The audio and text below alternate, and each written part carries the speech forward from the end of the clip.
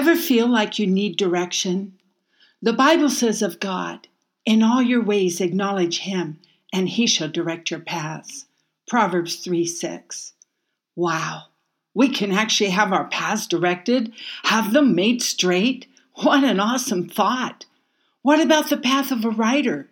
The Bible also says in Psalm 45:1, "My heart is stirred by a noble theme. As I recite my verses for the King, my tongue is the pen of a skillful writer." If my tongue is the pen of a skillful writer, then certainly my pen is an extension of that same writer. But what does it even mean to be a writer? Can everyone who holds a pen write? Who judges whether one person's words hold worth over another? May I suggest to you that everyone has a story worth telling, and not every story needs to be written down. Some people will speak their stories. Others will use art to reveal their stories. My Native American friends dance their prayers to Creator, which means they could and do dance their stories as well. Some storytellers use music, the universal language. No matter which method you use to tell your story is worth telling. It could change somebody's life. There could be somebody out there right now who desperately needs to hear your story. The way the story is told will differ from personality to personality. The journey story takes will differ. Some ears that hear the tale will perk up as if recognizing part of their own story. Other ears will tune out because their journey is different. Yet each of us has a story that will relate to someone, and our stories will either encourage or discourage others in their own journeys. That's why I believe it's important to know how our story fits in with the grand story, God's story, the story Creator has been telling since before time began. Where have we stepped into His story, and how will our story impact the whole? What mark will we leave in the grand scheme of things?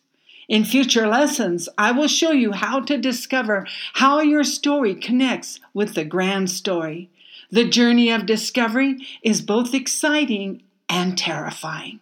Terrifying because we don't yet know how it will end.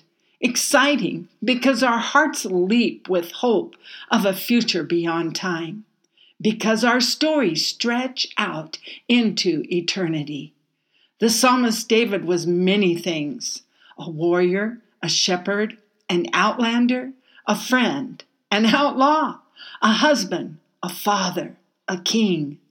But the thing he is remembered for most is being the sweet psalmist of Israel. David wrote songs, and he sang those songs. He wrote songs when he was a shepherd boy in the woods by himself. He wrote songs when preparing for battle, and he wrote ballads about what happened afterward. He set questions to music and often heard answers from God before the song was complete. His songs hold the raw ache of a soul searching for meaning, but also the exquisite wonder of encountering the living God. Welcome to this journey that is both an encounter and an aching challenge. Let's take the gifts Creator has given us and turn them into treasures of joy. How do we do that? I'm glad you asked. We do that by taking one step at a time and rejoicing over each and every victory, taking time to mourn with those who mourn, and rejoicing whenever the opportunity arises. Roll up your sleeves, but not too far. This is not a difficult journey. If you rest in the assurance that Creator has given you the unique ability to relate your story to those who so badly need to hear it.